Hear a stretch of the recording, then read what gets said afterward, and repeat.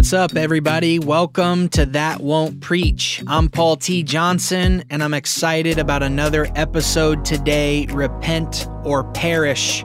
This podcast is dedicated to proclaiming biblical truth at all costs. Today, we're going to be talking about repentance. Before we get there, please like this podcast, write a review, share it with your friends. Go ahead and rate it if you're able to on the platform you listen on. Thank you so much for all the support thus far. Visit paultjohnson.org and you can subscribe there as well. Here we go. Episode 8, Repent or Perish. 8 is my oldest son, David. It's his number. God gave it to him. He was born on 8/8. He weighed 8 pounds, and he was born at 8 p.m. on the dot. So I'm welcoming my son, David, to the podcast as my special guest for an introduction here. David, what do you have to say, buddy? Welcome to That Won't Preach. My name is David. My dad is going to tell you about Jesus. Are you ready to listen? Yes, hopefully people are ready to listen. Thank you, David. I love you so much. You are such a good boy. Mommy and Daddy are so proud of you. Thank you.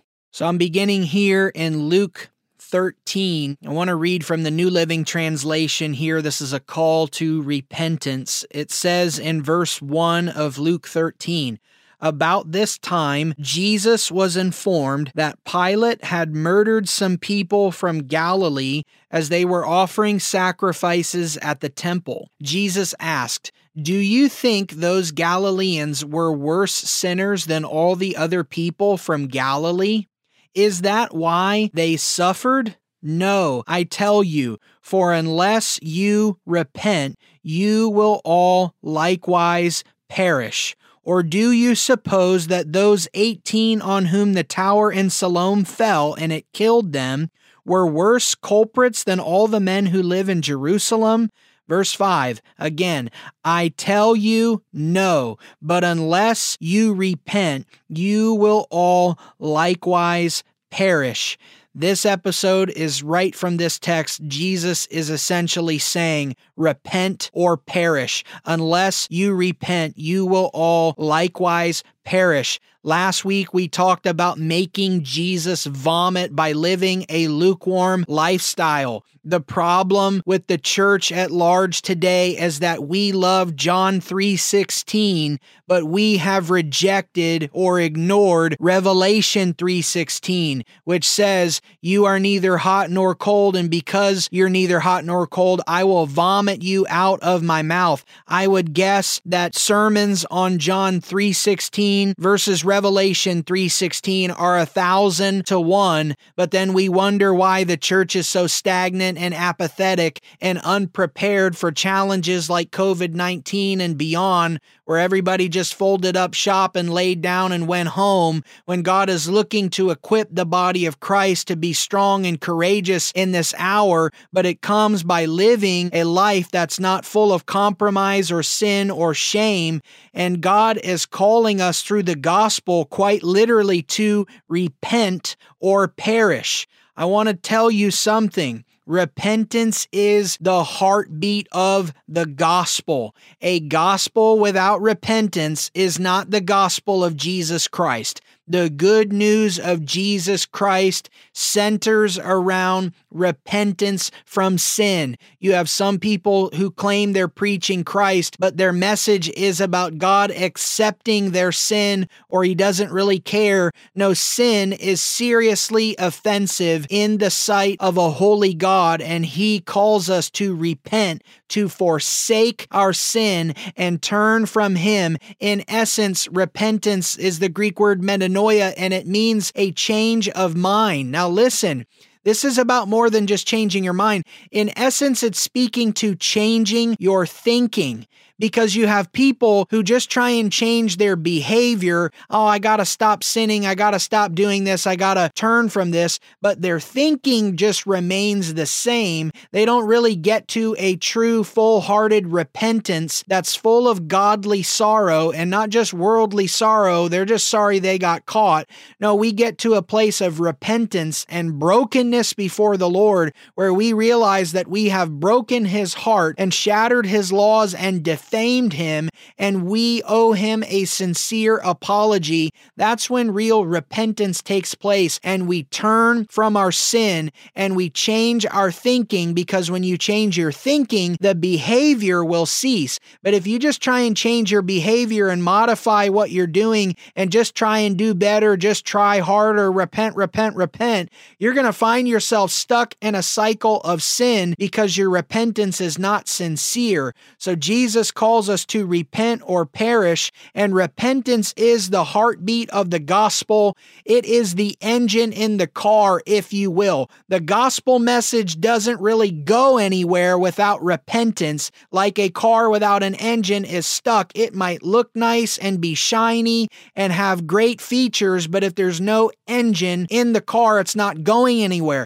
That's what the message of repentance is to the gospel. If we're preaching the gospel and we're not confronting people with the message of repentance, then we are misrepresenting Jesus Christ and His word. I want to break down and show you repentance in the scriptures, that it's actually everywhere, and that certain biblical figures were leading with the message of repentance. So let me go ahead and take you on a brief guided tour through the Bible to show you how integral and important the message of repentance is to the gospel. Let's start here in Matthew 3. John the Baptist is preaching. Verse 1 of Matthew 3 says, "Now in those days John the Baptist came preaching in the wilderness of Judea, saying, 'Repent, for the kingdom of heaven is at hand.'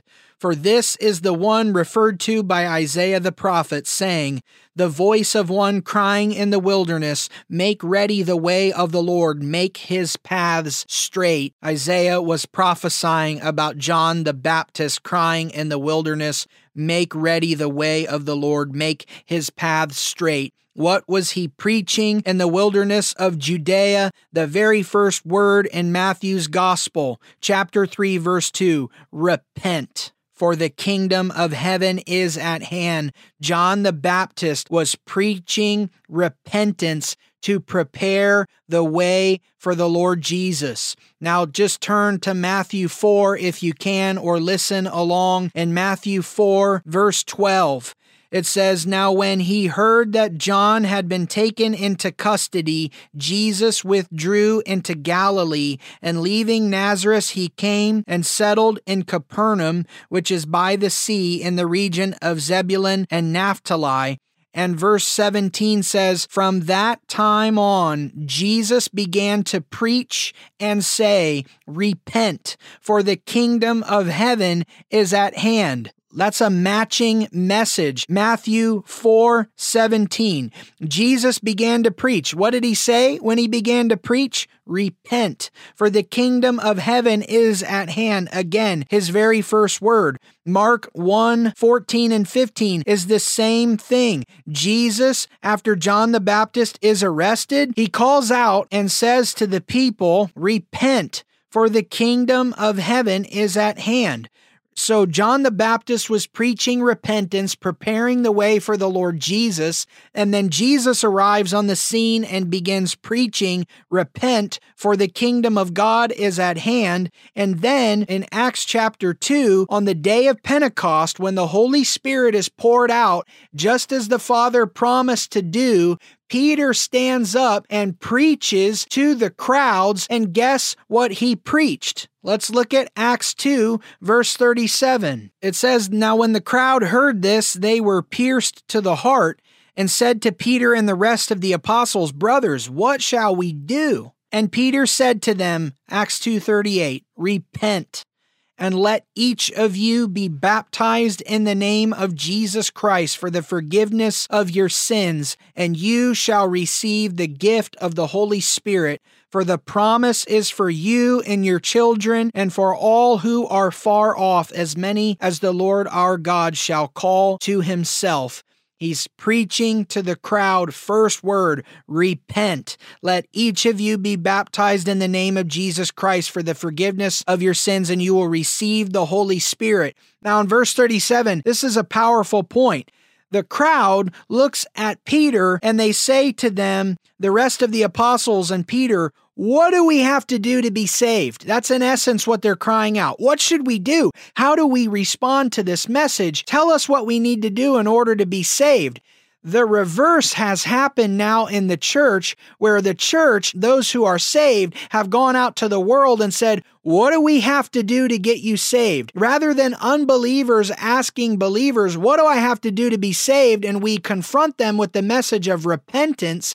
No, we've hidden that and we've tried to soften and water down the gospel. Some people have deleted repentance entirely from their vocabulary, and it's all about love and mercy and grace, but there's no truth and righteousness and repentance in it. And so they're calling out, what do we have to do to be saved?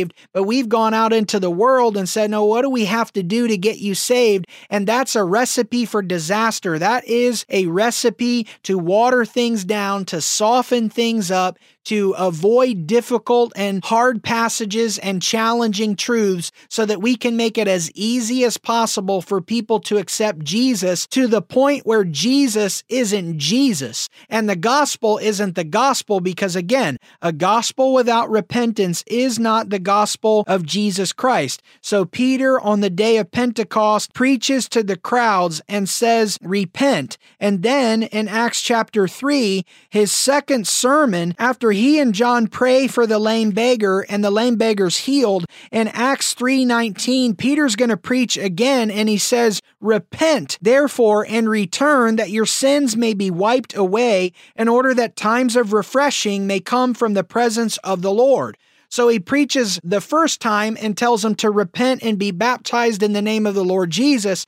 Now he's going to preach to them again after a powerful healing has taken place. And he says, repent and return that your sins may be wiped away, in order that times of refreshing may come from the presence of the Lord. Now, if you're a believer, who doesn't want times of refreshing in God's presence? But what we often forget is that what precedes refreshing in his presence is repentance. Repentance brings about the refreshing presence of God. Repentance is a gift that we should ask God for. Father, put repentance in my heart so that I can turn from these things, so that I can embrace you with a full heart, so that I can leave behind lukewarm living and lukewarm giving and lukewarm serving, so that I can fully surrender to you. So we have John the Baptist is preaching repentance to prepare the way for Jesus in Matthew 3. Then in Matthew 4, Jesus is preaching repentance, the kingdom of God is at hand. And then in Acts 2 and Acts 3, Peter preaches twice and rolls out with repent, for the kingdom of God is at hand. Return that your sins may be wiped away. And then Luke records in Acts 26 that Paul is on trial before King Agrippa. And in verse 20, listen to how Paul the apostle describes his ministry. He tells King Agrippa, I did not prove disobedient to the heavenly vision, but I kept on declaring, both to those of Damascus first and also at Jerusalem, and then throughout all the region of Judea, even to the Gentiles, that they should repent and turn to God, performing deeds appropriate to repentance, or the NIV says, proving their repentance by their deeds. What did Paul preach in Damascus first, and then Jerusalem, and then throughout all the regions of Judea, even to the Gentiles? What was Paul preaching? How did he summarize his gospel message? Repent, turn to God, and prove your repentance by your deeds. Repentance is so much more than sorry, God, or sorry, Lord, I did it again. Repentance is, Father, I'm sorry. I'm broken. I do not want to do this anymore. Help me to stop hurting your heart. I want to do the things that are pleasing to you. Would you remove this heart of stone in me and give me a heart of flesh like you promised, a heart that's moldable, that's tender, that's pliable, that's teachable, so that I could truly embrace a lifestyle of repentance and turn to you and do the things that are pleasing to you. God wants to give you and I, through the power of the Holy Spirit, a new heart and a new mind. This is what it means to be a new creation in Christ Jesus. The old things pass away. Behold, new has come. You will have new desires and new intentions and renewed motives and pure motives because you've repented of your sins. You've turned to the Lord Jesus Christ and believed in Him. The message of the gospel is simple: repent or perish.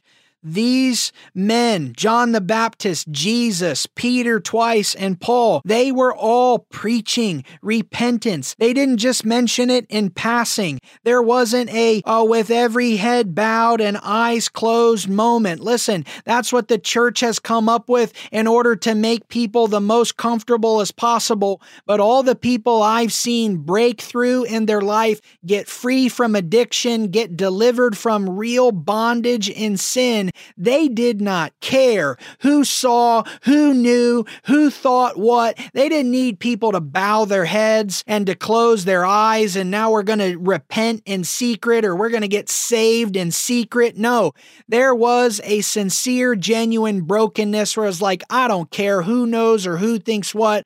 I'm coming home to Jesus. I'm repenting of my sins. I want to be right with God, and I don't care what anybody thinks because I am most concerned with what God thinks. This is what it looks like to repent and turn. My heart in preaching this and sharing this message that won't preach in today's lukewarm culture is because repentance is the heartbeat of the gospel, and God desires that none would perish, but that all would come to the saving knowledge of Jesus Christ. If you are listening to this and you are far away from the Lord, or you are struggling in addiction and sin, I urge you to repent, to call on God. You are not too far gone. You are not so far out there that God can't help you. The arm of the Lord is not too short to save. He is with you. He loves you. Repent and turn to God. Cry out to Him from a sincere place and ask Him to help you, lest you perish. For God so loved the world, He gave His Son, that whoever believes in Him would not perish, but that we would have everlasting, eternal life in Jesus. Let's get right with God and repent and experience times of refreshing in the presence of the Lord. Thank you so much for listening. I pray this podcast episode has blessed you. Repent or perish. David, do you have anything else to say today? Have a great day.